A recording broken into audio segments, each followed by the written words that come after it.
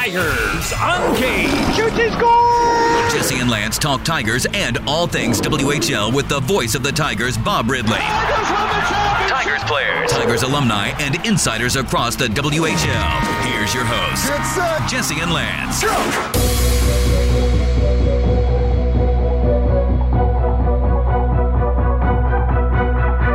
Welcome everyone to Tigers Uncaged, a podcast based on the WHL's Medicine Hat Tigers. My name is Jesse. Of course, we have the interim color commentary. Nice. Right? Is that the official? Yeah, term? I was just waiting to see when the stumble would happen, and it didn't. Well, it wasn't there. Good job. Lance Dahl, how you doing, buddy? Good. Interesting past couple games for the boys, but Man, big weeks. Big week, yeah, I should say. Yeah, it was good because I mean over the weekend you get a massive shutout win, the first of the year for Garen Bjorklund, and just team-wise, up and down the lineup in all three zones, I think they just played one of their most complete. Obviously, they're one of their most complete games. It's easy to say when you get a shutout, but I truly do think that team defense was on display on Saturday there against Swift. And then, obviously, Edmonton's a tricky one, even with all the amount of players they had out of the lineup. It's so tough when you play a team like that. And I think you can learn by playing against top teams on how they go about their business. And the Oil Kings, in my mind, put on an absolute clinic at dominating the middle of the ice in all three zones. They weren't allowing anything through the middle of the ice in their own end. In the neutral zone, they jammed up the middle of the ice and only allowed the boards. And offensively, they did everything they could to work towards in between the dots, right? Man, that Edmonton Oil Kings team just reminds me of the Tiger team right before COVID. It's just like, hey, we need a goal. Okay. And they just hop on the ice and they're able to score. And they make it look so easy. Yeah. I don't necessarily look at Wednesday's game against the Oil Kings as a loss. I thought that the Tigers played very well, especially from the last time they played them. They went to Rogers Place, only got 10 shots, still was able to score 2 goals. But, I mean, the Tigers got 20 shots the other night. They scored 3 goals. After one period, it was 2-2. I think they played Edmonton very well. They just, again, made a couple mistakes. And when you're playing the top team in the CHL, they're going to make you pay for those mistakes. Yeah. And they did. I've been talking for a while during these games about how they start and end periods, but I think now it's really transitioning to how they close out each period because, I mean, against Edmonton there, they kill off a penalty with 4.5 minutes left in the second. The game's all tied up.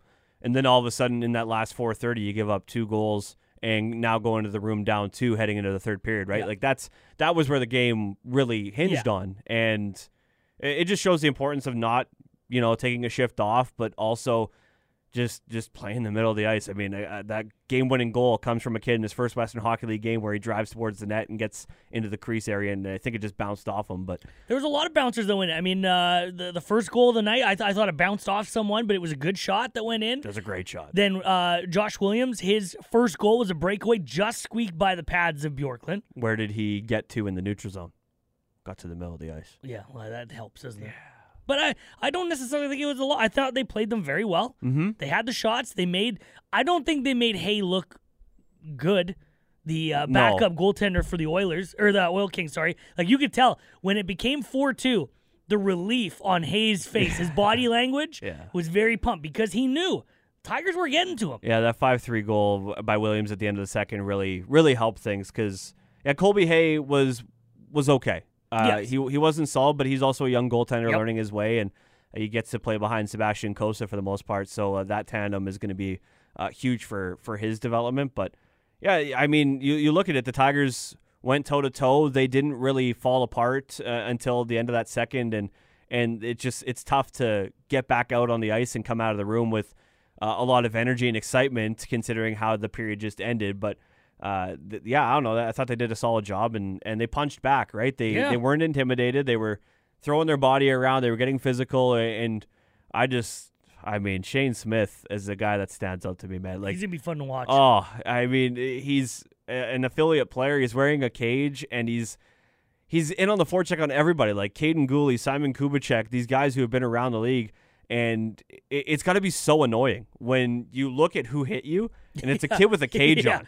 Yeah. And he hit you hard. Yeah. It's not just a love tap. He let you know he's there. Good. We need that. I mean, it was great to see Oren Strom get a couple goals. True. Nice to see him. Different Tigers on the scoring sheet is always nice. Yep. So, I think it's been a big week for the Medicine Hat Tigers. We're going to talk to Scott Roblin here shortly. We'll kind of address everything that's been going on. Big news for former Tiger James Hamlin. Yeah, signing huge. a deal with the Edmonton Oilers. Couldn't happen to a nicer guy. So we'll air that interview that he did with Scott and that and a whole bunch more coming up on Tigers Uncaged. Come on. Check it out. Tigers Uncaged is powered by South Country Co-op. Tigers. More roar in a minute. When it comes to washing your ride, the most important thing is water pressure. Without it, dirt, bugs, birds business, and everything else stays on. Thankfully, South Country Co-op Extreme Car Wash has the Water pressure. state-of-the-art laser touchless car wash from South Country Co-op. 4 locations: Maple Avenue, Northlands, Crescent Heights, and Strachan Road. This is your best wash. This is Extreme touchless your car wash from best South Country wash. Co-op. You're at home here. Water pressure. If we asked your car how it felt, it wouldn't respond. It's a car. But if we added some magical pixie dust and then asked, it still wouldn't answer. That only happens in the movies. But if we ask how you felt about having to fill your car, you'd probably say, I wish I got something out of it. Well, Co-op members earn money on every liter filled at Co-op gas bars. Fill up today on Strachan Road, 13th Avenue, Maple Avenue, Northlands, Redcliffe, Eagle Butte, and Dunmore and Oyen. South Country Co-op proudly serving the community for over 60 years. You're at home here. Tigers Uncaged. Let's go. Powered by South Country Co-op. Here's your host, I reveal myself to you all here. Jesse and Lance. Behold. Welcome back to the podcast, Tigers Uncaged. Thank you to South Country Co-op. We could not do this without you. And as always, we get our interim play-by-play man, Mr. Scott Roblin, to join the podcast. Good, how you doing, buddy? Good. How are you guys doing? I'll say good morning. I'm all over the place because as we are recording this, we had a late night last night because the Tigers played during the weekday. Usually takes us a little bit to shake the cobwebs off, but I want to start with something positive. I want to start with the game on Saturday against the Swift Current Broncos, finally getting that W, that 2-0 win. Probably the best we have seen the boys play all year. Safe to say? Yeah, I think the consistency was key in that game for the Tigers, especially not getting frustrated. You had a game like that where you're facing Isaac Poulter, and Isaac Poulter has just been a nightmare goaltender for the Tigers this year. He's been so tough to beat, and in that game, it was vintage Isaac Poulter. He was making big saves, and at the other end, Garen Bjorklund was doing the same, and you saw just end-to-end chances all night long, but the score held 0-0, and you're wondering who's going to break through first, and it was a highly entertaining game, and then finally Carter Chorney, midway through the third, gets that backhand goal to go, and the Tigers also doing a good job at closing the game out. So, I mean, they had to kill off a couple of big penalties in that game, a double minor in the second period, and then also one with a couple minutes remaining, but the team doing a really good job of bending but not breaking. They did an excellent job at just keeping that defensive consistency in their own zone, and that's something that has been pretty rare this year, that over a 60-minute stretch you've seen this team just really lock things down defensively. And Garen Bjorklund, I mean, 33 saves for the shutouts, one of his best performances this season. It was just a night where everything fell into place for the Tigers, and you haven't seen too many of those nights this year. And not only to break the losing streak at 12 with that, not only to pick up a win against Swift Current, who had picked up a couple of big performances against Medicine Hat prior to that game, and not only being able to do it in the fashion they did via shutouts. Speaking with the coaching staff, they said, results aside, it was the effort and the compete and the level of commitment to the systems and the structures they had in that game is a big reason why they picked up the 2 points. And it just goes to prove that the Tigers, when they're on and when they can get all the pieces together, they can be a pretty dangerous team, even defensively, which has been kind of few and far between this year. We've seen performances like that. So, yeah, very much so. It was just a great night for the Tigers. You saw at the end, Oasis Weisblatt tackle Carter Chorney as they were celebrating, and everybody went over to mob Garen Bjorklund because it was a night where the Tigers netminder finally got rewarded for his play. 33 saves. That's, I mean, really only a couple he had to be exceptional on.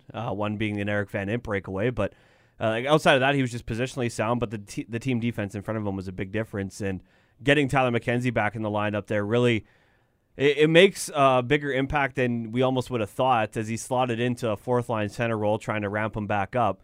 But even just the noticeable difference for Stephen Arp after playing a lot of time at center, getting back to the wing as a younger player, learning his way in this league, and with a little less responsibility inherently for wingers, especially in their own zone, thought Stephen Art benefited a lot from McKenzie returning. Yeah, I thought so too. And you have Braden Bame on that line as well, who can add that speed aspect. And Tyler McKenzie, it's funny, we talk about him so much, but he's only 17 years old. But he, coming back in these last two games, has been such a solidifying presence into the lineup. You've noticed a huge difference in the Tigers where the depth increases, and you get a player who could play both power play and penalty kill. I was chatting with Tyler earlier this week, and he was saying, before these last two games, Joe was having him go hard on the bike to get the conditioning back to play in those special team scenarios. I thought Tyler has been quite solid the last two games. Hasn't been able to get a goal or an assist, but in terms of getting back to the level where he was before the injury, I think Tyler's done an excellent job in that, and he's been quite consistent into the lineup and has been everything that's been talked about with him: his two-way play, his leadership ability, his play down low to get the puck out of the zone. All aspects of that, I thought Tyler's done an excellent job of. And for the Tigers, even just to get a body back into the lineup, it's been a tough go these last 4-6 weeks, somewhere around there, where they've just had guys go down each and every single night. And to get a player of Tyler's caliber back in, really big. Now, I don't want to take away from the players. All the players played phenomenally well on Saturday.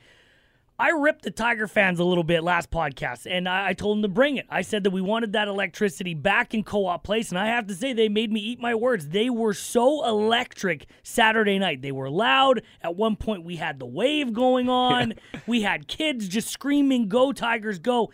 And I got to say, that had to be a big part of why the Tigers played so well. They fed off that energy, which we haven't had in quite some time. Yeah, that third period was loud and intense and was just awesome. I do want to add one correction. Tyler McKenzie did pick up an assist against the Edmonton Oil Kings. I wanted to double-check that. So good to see him get back into the assist column, which we've seen so many times this year. But as for the crowd, like you said, Jesse, it was electric. And it grew and grew as the game went along, and that 0-0 score just held up and held up and held up, and you're just waiting for the dam to burst. And the pop of that Carter Chorney goal in the third period was just absolutely lightning in a bottle. It was just great, and you notice the team being able to capitalize on that, especially as it went along. They're trying to defend a lead, which the Tigers have been kind of hit or miss this year when it comes to holding on to a lead late in games. And as when that penalty happened, you're like, oh, is this going to test the team? Yeah. Are they going to be able to rise to the occasion here? And they did. And I think,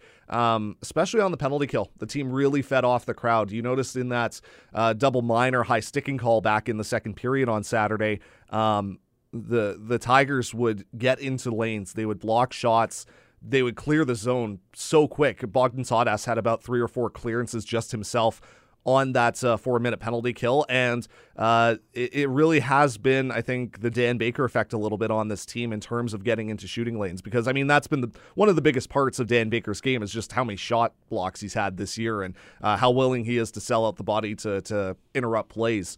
And you've seen that from the Tigers over the last couple games, especially in that game on Saturday against the Swift Current Broncos, where just time and time again and late in that game, Tigers were getting into the lanes. They were getting down to block shots, even just getting sticks or skates in the lanes just to try and make Garen Bjorklund's night a little bit easier. I think that was a big thing. And with Baker out of the lineup, it is going to have to continue for a lot of these players to keep up that consistency and willingness to get into the lanes. Then you look at the contrast to what we had just the other night against the Edmonton Oil Kings, and on Saturday, the Tigers did a solid job of defending the middle of the ice in all 3 zones. They started period strong. They ended period strong. Like all the things that we talk about with this team, they were hitting on. And you saw that in the first period with the Tigers. For the most part, they were defending the middle of the ice fairly well, and they were playing in it in all 3 zones.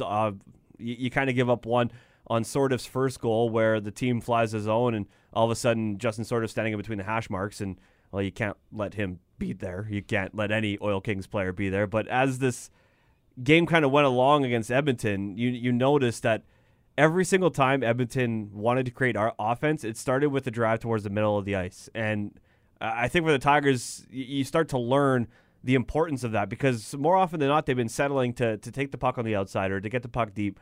And you see from a high-class team just how important it is to establish the dominance in all 3 zones right down the middle. Well, and that was a big reason why we saw the Tigers, I wouldn't say fall back into their own zone, but Edmonton was just so adept at, in the neutral zone, being able to cut their way through center ice and also just try and funnel themselves towards the slot. And you saw that for odd man rush opportunities. You saw that for just offensive zone breakouts. And for the Tigers, it put them back on their heels a little bit when they're trying to keep that gap, but you see a player coming a million miles an hour at you.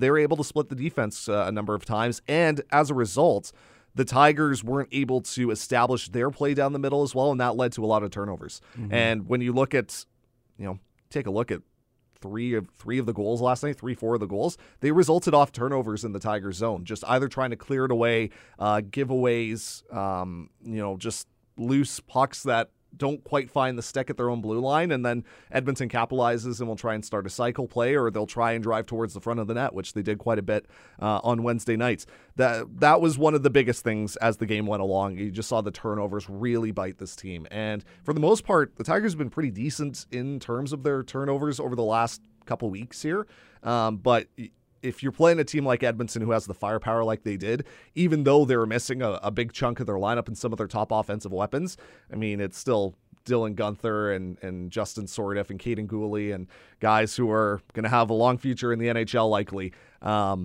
attacking that way, and it made their lives a lot easier, made their nights a lot easier being able to pick up those loose pucks that the Tigers just didn't have quite enough care on.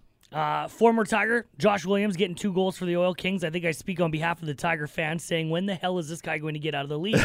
It just seems like he's been here forever. He's 35. And every time we play him, he scores on his former team. Yeah, he loved scoring at Co-op Place when he was a member of the Tigers and still loves scoring at Co-op Place with the Edmonton Oil Kings.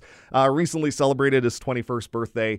He's a late or an early birthday, I should say, in his year. And this was the penultimate appearance at Co-op Place for Josh Williams. He'll be here one more time in his career. That will be the last game of the regular season, likely the last game of the season for the Tigers. So kind of cool for Josh Williams to wind up his last regular season game for the Tigers will be against Josh Williams, a former player. But yeah, like he capitalizes on those 2 breakaway chances. He has taken a step this year, I think, as a 20-year-old and now a 21-year-old, up to 32 goals on the season. Was at Pittsburgh Penguins camp this past year. I'm imagining he's going to get some contract offers as a 20-year-old coming up this year. Still pretty remarkable that he never got drafted in the NHL. I think he's a guy who, as he's gotten older, showcased more of an offensive ability, and it's not a case of just being surrounded by Guenther and Sourdif and Neighbors and these top line guys. It helps, but I think Williams is driving a lot of the play himself, and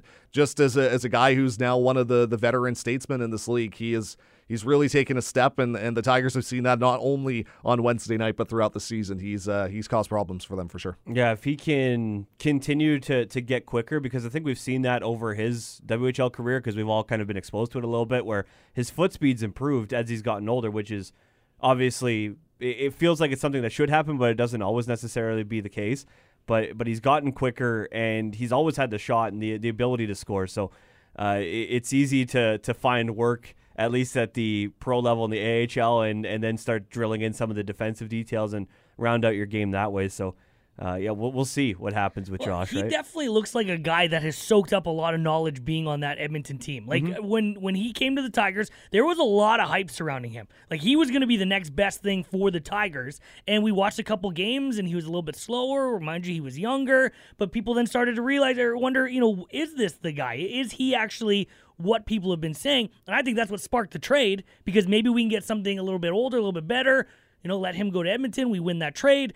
And you can just tell every year he's been in the league, he's getting better. And I think that has a lot to do with the people he's playing with on the Oil Kings. Well, I think for Josh Williams, I remember the first goal he scored in the WHL set up by Mark Rassel, and Rassel was giving him the gears after the game, as he usually did with most of his teammates. But Josh Williams, he was highly touted, and people forget his start here in Medicine Hat was really stunted because of that collarbone injury he suffered when going to play with Team Canada, and never got to play with Team Canada during that, I believe it was a U17 tournament, because he took a check in practice and missed a big chunk of time. And honestly, the first year and a half of his time here in Medicine Hat, it wasn't easy for Josh Williams, and didn't have the performances you'd expect out of a 5th overall pick in this league. And I've talked with Andrew Peart a number of times throughout the season about that deal between Medicine Hat and Edmonton. It was a blockbuster when it happened, and it's still a blockbuster. I mean, it's Josh Williams for Brett Kemp.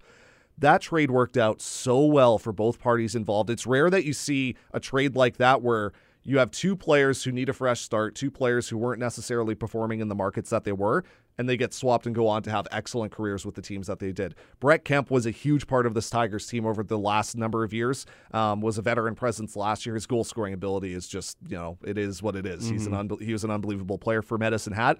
But I think for the Tigers, Josh Williams wasn't necessarily the player they needed at the time, and that's why they made the deal to get a player who was a year older in Brett Kemp. And obviously they were gearing up to try and make a run when the COVID season shut down.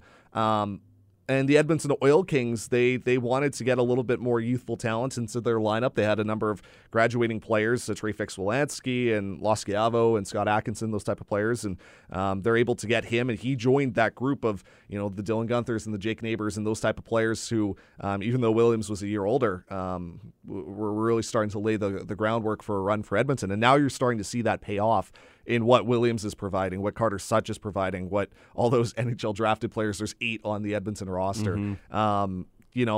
It's worked out well for Josh Williams, and he's been able to be one of the best players on the team this season as they make a national championship push. I mean, in the end, I think it was right for both teams in that trade. The Josh Williams obviously would have been a big part of the Tigers over the last couple of years, but I don't think they would have traded what they got out of Brent Kemp, and I don't think the Edmonton Oil Kings would have traded what they've got out of Josh Williams. It was a deal that worked out for both sides, and as a former Tiger and getting to talk to him, I remember early in his career, it's pretty cool to see what Josh Williams is doing now. It's something special considering how this run could end up going for Edmonton, right? So it could. I mean, you just never know how this is going to turn out. With Edmonton in the building, it felt like it was a matter of time before the physicality ramped up back on Wednesday, and we didn't see it early, but as this game went along and the Tigers kept hanging around, you started to see the Oil Kings get a little frustrated, and that's really in the second period where we started to see the physicality ramp up. But that's how the Tigers need to play moving forward, not just for the rest of this season, but into next, adding that physical element, because that's always been a gripe for fans and just people who watch this team alike, where they say that the team is skilled but not all that physical. They don't have that edge, but they're starting to add it more so, and you're seeing guys like Parsons and Weisblatt lead the way. Yeah, Parsons, Weisblatt, Ashton First are getting into the corners as well. Owen McNeil even doing a good job on puck retrievals. Shane Smith. Boy, yeah, the Tigers have a player in him, I think. Yeah. Just a two-way presence who, man, he's one of the youngest players on the ice, but he's going full barrel into those corners. He ran Caden Gooley like 3 times, which is wild. Like 50. I don't know if it's because he has a cage on, but like it takes balls to run a guy like Caden Gooley. Like, God. I will give them props. I mean, the Tigers have done that physicality because they're a younger team and they're not going to be pushed around by the 19, 20, 21-year-olds. Mm-hmm. You may be able to beat us on the puck. You may be able to score whenever you want to. But if you hit us, we're going to hit you back. Well, and they're being forced to play physically. Like, the Tigers, a lot of nights over the last few months here, have not been on the right side of the wing column. So you have to show up somehow. And that's not necessarily playing dirty or playing undisciplined, but showing a physical presence. And that includes, sometimes dropping the mitts, but I think more so it includes those 50-50 battles in the corners when possession is just so key for this Tigers team. When you take on a team like Edmonton, possession comes at a premium. You're taking on a team who control the puck so well, you need to get in on pucks, and necessarily taking it across the blue line when you have such active defenders for the Oil Kings, it gets really, really difficult to try and hang on to possession. So it's a lot of dump and chase. And we saw that as the game went along on Wednesday nights. Now, Edmonton won a lot of those battles, but I think for the Tigers, just being hard on pucks and being first guy in and being willing to take some body contact to try and move it around to start a cycle, that's got to be the buy-in for this team is, if you want to play dump and chase, you have to be willing, A, to get to the puck first, and be willing to take body contact from whatever defender is coming at you to try and move the puck and get some offensive zone pressure. Mm-hmm. Yeah, because that's been a big thing, right? I mean, we talk about Teague Patton the last couple times that we've been doing this, and Teague's a guy that I think at the start of the year wasn't exactly the most physical presence, but you got to have some kind of edge to you if you're willing to drive the net as much as he is now, right? So. Yeah.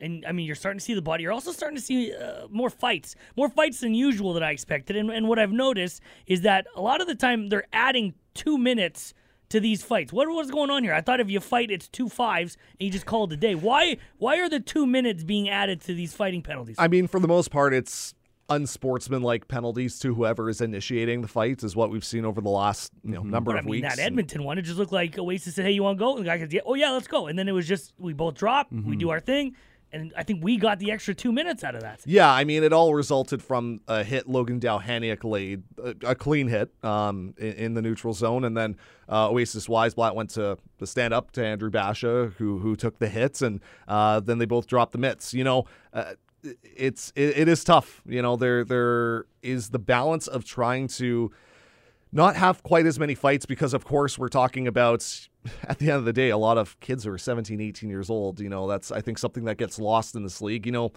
Fighting, love it or hate it, it is part of the game, but it is becoming less of a part of the game, especially in this level because you're dealing with players who aren't even adults yet, who are dropping the mitts. And sometimes you have to reckon with that as a fan, being like, well, I enjoy seeing a scrap every now and then, but if it's 2 kids who are 17 years old, that can, It feels wrong. Yeah, it feels a little weird. And when you explain it like that, it feels real wrong. Well, and also, the injury aspect of it. I mean, we have a lot more knowledge about concussions and traumatic injuries to the head and those type of things. So obviously there is the push to get less fighting in the game. So that's maybe a reason why we're seeing that.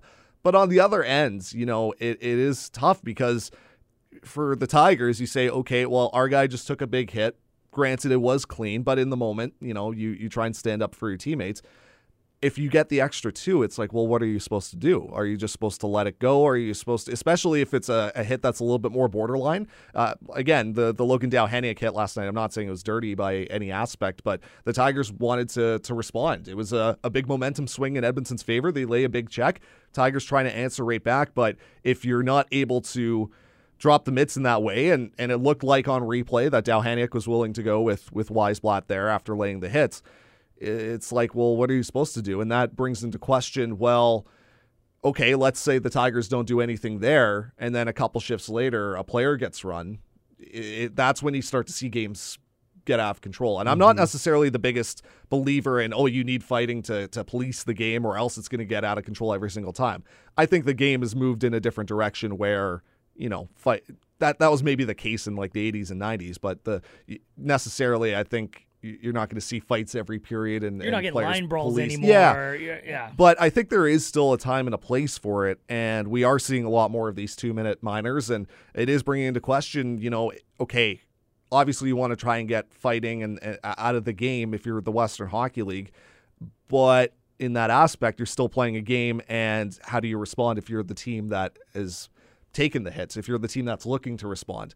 It's an interesting question for sure. Yeah, I like the old school in me says it should always remain a part of it because of what you just mentioned, the whole lack of letting it fester into something that's worse, right? Because obviously this game has changed so much in the years and years when fighting was more regular. Well, and you don't see Oasis Weisblatt in a situation like that being like, here, let me just go back to the bench, grab the iPad to see if it was a clean hit, just to see where the body contact was made. No, it's in the moment, and he sees his line mate get blown up by Logan Dowhaniak, so he says, okay, well, I'm going to answer back here. And he also, even if he thinks it's clean, it doesn't matter. He's stepping in because it's an 0-5 player. Yeah, it's a guy who's 16 years old that took a hit from a somewhat veteran defenseman in this league. It's called being a teammate. Yeah, it's that leadership ability. When we talk about leadership, I mean, like we so often look at some of the guys that wear letters on this team right now.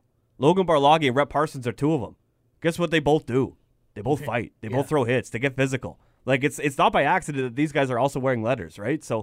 So there needs to be some element of it. So if you're going to have guys that are going to step in and be a physical presence, because it is important, because it generates turnovers, knowing that, I mean, the easiest reference I can point to are guys like Ryan Reeves in the NHL, Milan Lucic, though, like when you know that they're bearing in on you, there's a reason why they create turnovers, because the defensemen don't want to take a hit from those guys. Yeah. And so it's no different. We've talked about it at length on calls of the game, Scott, where the Tigers forwards want to get in on the forecheck. You need to be in on making the defenseman of whatever opposition feel your presence, because that physical element matters, and sometimes you do need to throw in a fight here and there. And so I just don't know, like that. I saw after when the third period started and Weisblatt was serving the remaining minute or whatever it was of his penalty, that the ref was having a conversation with Weisblatt about, I would assume, the 2 minute, and they're going over the fight and all that stuff. And I'm curious onto how this transitions down the road, because removing it altogether then is going to create more of an onus on the refs to feel pressure to call a lot of things, right? And those bigger hits, if you watch the game back and you're able to find the clip of Logan Barloggi, I think it was, who gets a boarding penalty for a call that realistically is not boarding. No. But those are the types of calls that now refs are going to be pressured into making, because you want to avoid any kind of major altercation on any big hit, right? It's this weird balance. And the biggest thing that I think coaches and players and fans and referees, for that matter, are looking for around the league is consistency. Yeah, the refs don't want to be put in that spot. No, absolutely not. And I think it comes down to, we were talking beforehand about there's been a number of rule changes in the league, and it is a learning experience for some of the officials who are having to update the rule book at the beginning of the year and trying to figure out how to incorporate that and call a game. And I think that it is going to be interesting over the rest of the season, especially going into next year, just seeing, okay, what constitutes an instigator in a fight, because that's essentially what it is. It's usually ruled as a unsportsmanlike penalty, but it essentially is an instigator. Which is interesting, though, because they got rid of calling it instigator, and now everything's just unsportsmanlike. Unsportsmanlike, yeah. And that was a slight transition, but it's notable because... Well, and it just opens things up. It's like, okay, well, what constitutes unsportsmanlike conduct? Like, it leaves it kind of a very gray area. So that's where the consistency comes into this. I personally... If you want to call that unsportsmanlike, sounds good, but you have to keep that consistent for each time something like that pops up. I agree that, changing the name of it to unsportsmanlike, it does open it up to be like, well, it's kind of completely subjective when you take a look at what is unsportsmanlike conduct. Technically, fighting is unsportsmanlake. Yeah. Technically, it would be, right? Technically, boarding someone is unsportsmanlike. Like it can. A whole penalty in itself is unsportsmanlike. Right. We're just gonna keep going like galaxy braiding this out to like existential. All what's of a sudden, unsportsmanlike. the Nets are unsportsmanlike. But no, it's an interesting conversation, and obviously the officials in this league, they want to call a good game and they want to make the right calls. But it just goes back to that consistency. What constitutes these 2 minute minors, and if that's the way a game is going to be called, then fine. But it has to be consistent across the board to give both the players on each side a fair shake. Yeah, it just gets to be like, and we know the game's going to be called different in playoffs because every league calls different in playoffs. I'm curious to see what the transition's going to be. Obviously, you have less fighting to begin with, right?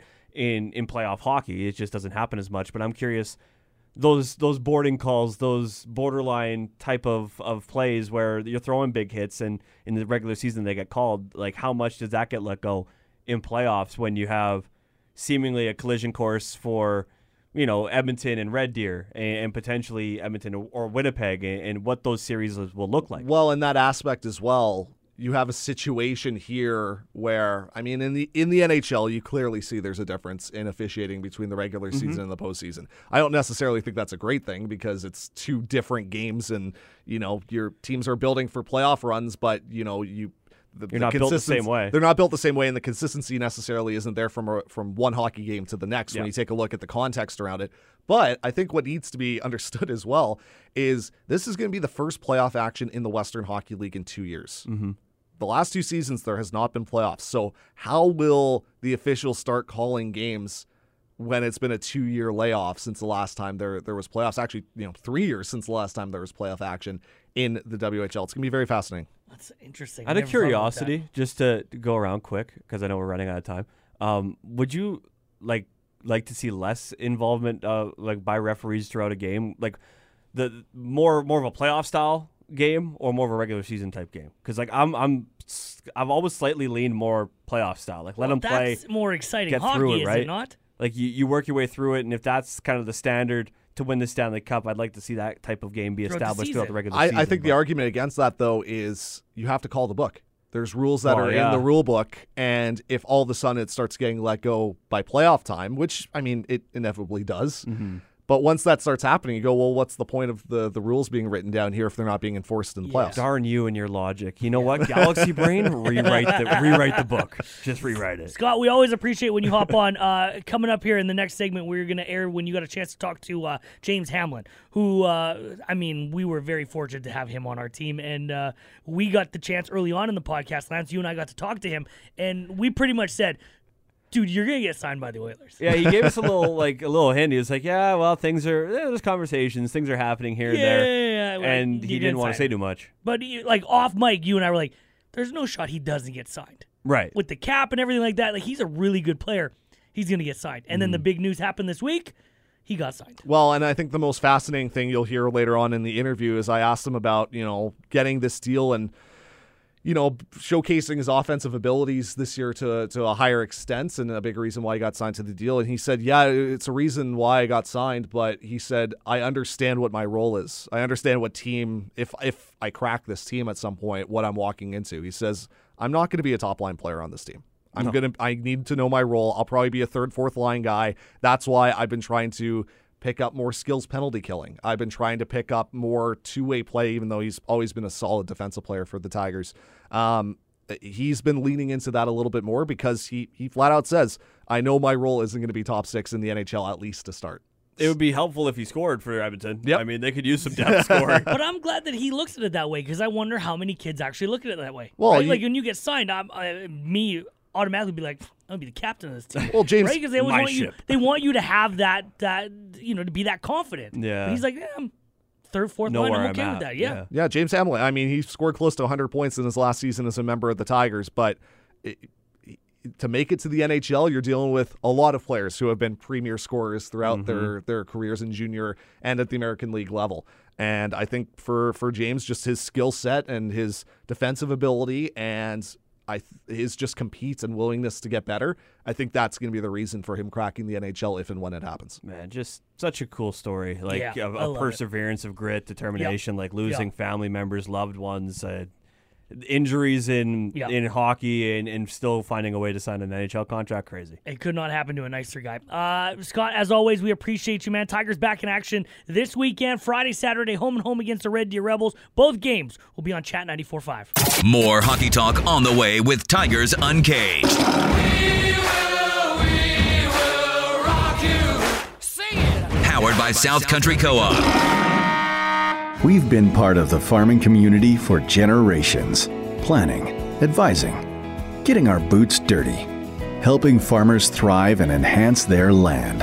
This is core to what we do because we believe that each crop should be grown with precision, grown with care, and grown with purpose. We are a different kind of business. We are building a legacy. We are South Country Co-op. When it comes to your choice of beverage, you have your favorites. And when it comes to the place you get your beverages from, Co-op Liquor Stores is the favorite. They carry a huge selection of wine, spirits, local and world beers. Stick to what you love or try something new. Co-op Liquor Stores in Crescent Heights, 13th Avenue, Red Cliff, Dunmore, and Strachan Road. All open 7 days a week. South Country Co-op, proudly serving the community for over 60 years. You're at home here. The talk of Tiger Town. Great moments are born from great opportunities. Tigers Uncaged with Jesse and Lance, powered by South Country Co-op. So James Hamlin, you are now property of the Edmonton Oilers after signing your NHL contract this week. I know this has been a long time coming for you. Just how are you feeling signing this deal with Edmonton? It's pretty surreal, to be honest with you. Like you said, I've been working my whole life towards signing an NHL deal, and for it to be with the Edmonton Oilers, it makes it just a little bit more special for me. So I'm super excited and ecstatic that I finally had the opportunity to sign an NHL deal. You know, for you, any opportunity at the NHL level would be special, but how much more special is it with it being your hometown club in Edmonton? Yeah, I think it just, for me, I look back at all those years I spent basically living at Rexall Place in Edmonton and going to Oiler games, and just to say that I have an opportunity to go out and be one of those guys is pretty special for me. You know, when you left here in Medicine Hats, it was not the ending to your junior career you would have wanted with the COVID-19 shutdown. But, undeterred, you get your American Hockey League deal with Bakersfield, and you've just worked to get to this point. So just how much pride do you take in, the path that it's been to get to calling yourself an Oilers prospect? Yeah, it's been a crazy way to get here, but for me, it was never a doubt. I don't think I ever counted myself out. I think I just put in the work as much as I possibly can, and good things will happen, or I have a belief that good things will happen when I do that. So I'm happy it's finally come, and I'm excited to continue to keep putting the work in. What's it been like? I'm sure getting a lot of text messages and phone calls over the last couple days here. Yeah, it's honestly, it's a little overwhelming to see all the people reaching out. But to be honest with you, I'm so appreciative of everyone that's reached out and sent me even just a congratulations text. It's been unreal to see the support, and I know that I don't get here by myself. So a lot of those people, I almost owe the thanks to them for getting me here. What's it been like to have the support of your friends and family back home, and you've gone through a lot of personal hurdles, including your own personal life with your mom, and I guess what do you think she'd be thinking about right now that you've signed this deal? Yeah, I think that's the thing with me is I've had to go through a ton of adversity to get here, but I've also had an amazing support group that's helped me along the way. I mean, I can look back even at the entire Medicine Hat organization, the players, Willie, Joe Frazier, Sean Cluson, the Mazers. I mean, the list could go on. My billets. I don't get here without their support, and I'm so thankful for all those people. It was funny. I was talking with Willie Desjardins the other day, and he brought up something that I had no idea about. That in one of your last seasons in Medicine Hats, there was talk about you potentially becoming a defender, and he said the reason they didn't go through with it is because you're leading the league in scoring at the time. Do you remember those conversations and the possibility of going to the back end in your time in Medicine Hat? Yeah, that was a true story. It was crazy the way it happened too. He just kind of laid that on me one day. And at the time I was optimistic about it. I mean, Willie's an amazing coach, and he's coached in the NHL. So you got to take what he says with a little bit of, he knows what he's talking about at least. So I think in the end we ended up trying it for maybe half a period or something like that at some point, but it wasn't meant to be, and it's okay. It all worked out for me so far. So to see the production you've been able to get at the American Hockey League level, and there's different paths to the NHL for sure, but to see your offensive game really come through this year, how gratifying has that been? Yeah, it's good. I think it's not my complete game. I think in order to get to that next level, a lot more things have to get better. A lot more things, kind of like PK and being able to find a role with the Edmonton Oilers that it's not going to be a top six role, and I have to know that. I have to understand that. So the scoring's great, and I love that. I want to score as much as possible, but there's also other aspects I have to get better at. Getting a deal like this, like you said, the work isn't over. So now that you have this deal, does it provide extra fuel, extra motivation to try and finally crack the National Hockey League? Yeah, it does. Like I said, I don't think for me, in my mind at least, I was ever out of it. For me, this is just kind of a key that finally gives me a doorway to get into the league. So now it's just about putting in that work, and like I said, working on those little things that will earn me a spot on the team. And finally, James, this is, like you said, a path that you've shared with a lot of people from here in Medicine Hat to your time in the American Hockey League up through the Oilers organization. So to see the support that you've been given and getting you to this point where you're now an NHL prospect, just what's it been like looking back on the journey? Yeah, it's surreal.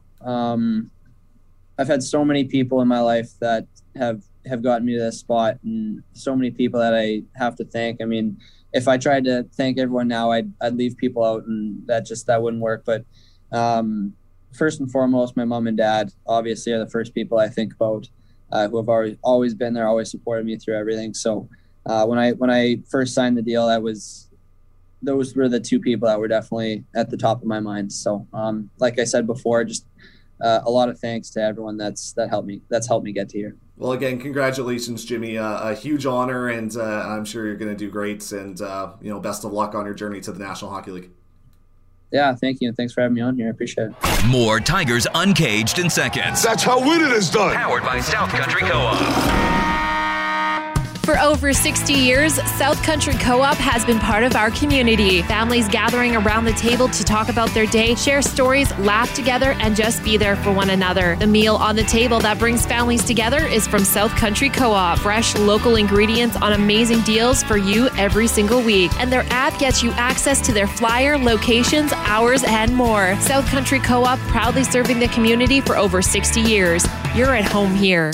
When it comes to washing your ride, the most important thing is water pressure. Without it, dirt, bugs, birds business, and everything else stays on. Thankfully, South Country Co-op Extreme Car Wash has the water pressure. State-of-the-art laser touchless car wash from South Country Co-op. 4 locations: Maple Avenue, Northlands, Crescent Heights, and Strachan Road. This is your best wash. Extreme touchless car wash from South Country Co-op. You're at home here. Water pressure. Jesse and Lance are back with more Tigers Uncaged. Fast and furious, baby, here we go. Powered by South Country Co-op. Welcome back to the podcast, Tigers Uncaged, powered by our good friends at South Country Co-op. Appreciate them. And man, I appreciated the time that we had with our former captain, James Hamlin. He was a phenomenal player to watch. He was a phenomenal kid outside of the arena. When you got to talk to him, he was a really nice, humble dude. And it's just great to see him sign a deal with his hometown team. By the way, he's from Edmonton. He had some of his best games against Edmonton when he was in Edmonton as a Tiger. Yeah, and one of the elements just of him as a person, and I really do think it's a personal trait that doesn't get talked about a lot, but from the time he entered the Western Hockey League, his level of being prepared, his preparedness, was always professional grade. Yes. Like, I'll never forget doing the gingerbread house contest against him for a TV spot that we did. And he was studying the night before on how to build the perfect gingerbread house. He was watching YouTube videos. No joke. Like, this guy is prepared for absolutely everything he does. But it's that level of professionalism and preparedness that has kind of propelled him at every single level, right? Because you're going to walk into a room and no one's going to have a better understanding of what's going on than James Hamlin. Well, I mean, Scott said it himself when he got a chance to talk to him. He's a guy that knows he's going to be on the third, fourth line. Yep. He's learning how to do penalty kill. He's learning how to do this other stuff. And it's even, he says, if he gets there, right? Yeah, like, Jimmy's yeah. not taking it for granted. He's not there yet. Yeah. I could definitely see Hamlin being a second, third line guy eventually in time. Yeah. Right? Like, I think he's got the potential to be like a Tyler Ennis, like a guy like a Chris Russell, like a guy that will stick on the team. Maybe not be your superstar, but a guy that you could rely on. Yeah, like he profiles so similarly to the way with not as many points, I don't think. But I mean, Jimmy's proven people wrong before, so he's probably just going to make me eat this right now. Probably not as many points, but a guy similar to what Patrice Bergeron can do. How he's solid in the faceoff dot. He plays the 200-foot game. He's responsible on his own end. He doesn't try to do too much offensively. Like that's exactly what James does. Yeah. Like that's exactly the type of player he is.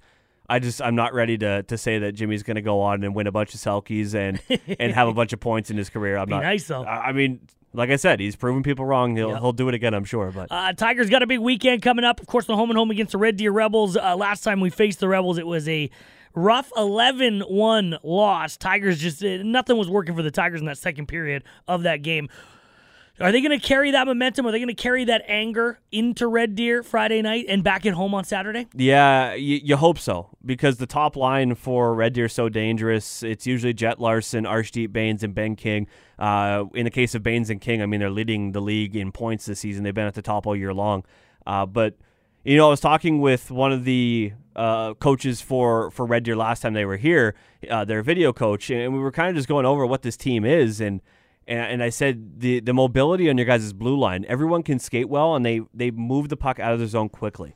He's like, that's one of the reasons why we traded for Jackson Vandelise at the deadline. Not only is he huge, but they move the puck so well out of their own zone. So the Tigers are going to have to be on point in all three zones, down the middle of the ice, like we were talking about against Edmonton, because the Rebels rather like to expose teams and stretch the ice a little bit and then work their offense into the middle of the ice. So we'll see how it goes. Be an interesting weekend. We cannot wait. If you can't make it to Co-op Place on Saturday, well, both games. Scott and Lance will have both games on Chat 94.5. Thanks for listening. This has been Tigers Uncaged with Jesse and Lance. Powered by South Country Co-op. Thanks to all of our show contributors. Thank you for your help. Be looking for a new Tigers Uncaged podcast every week during hockey season.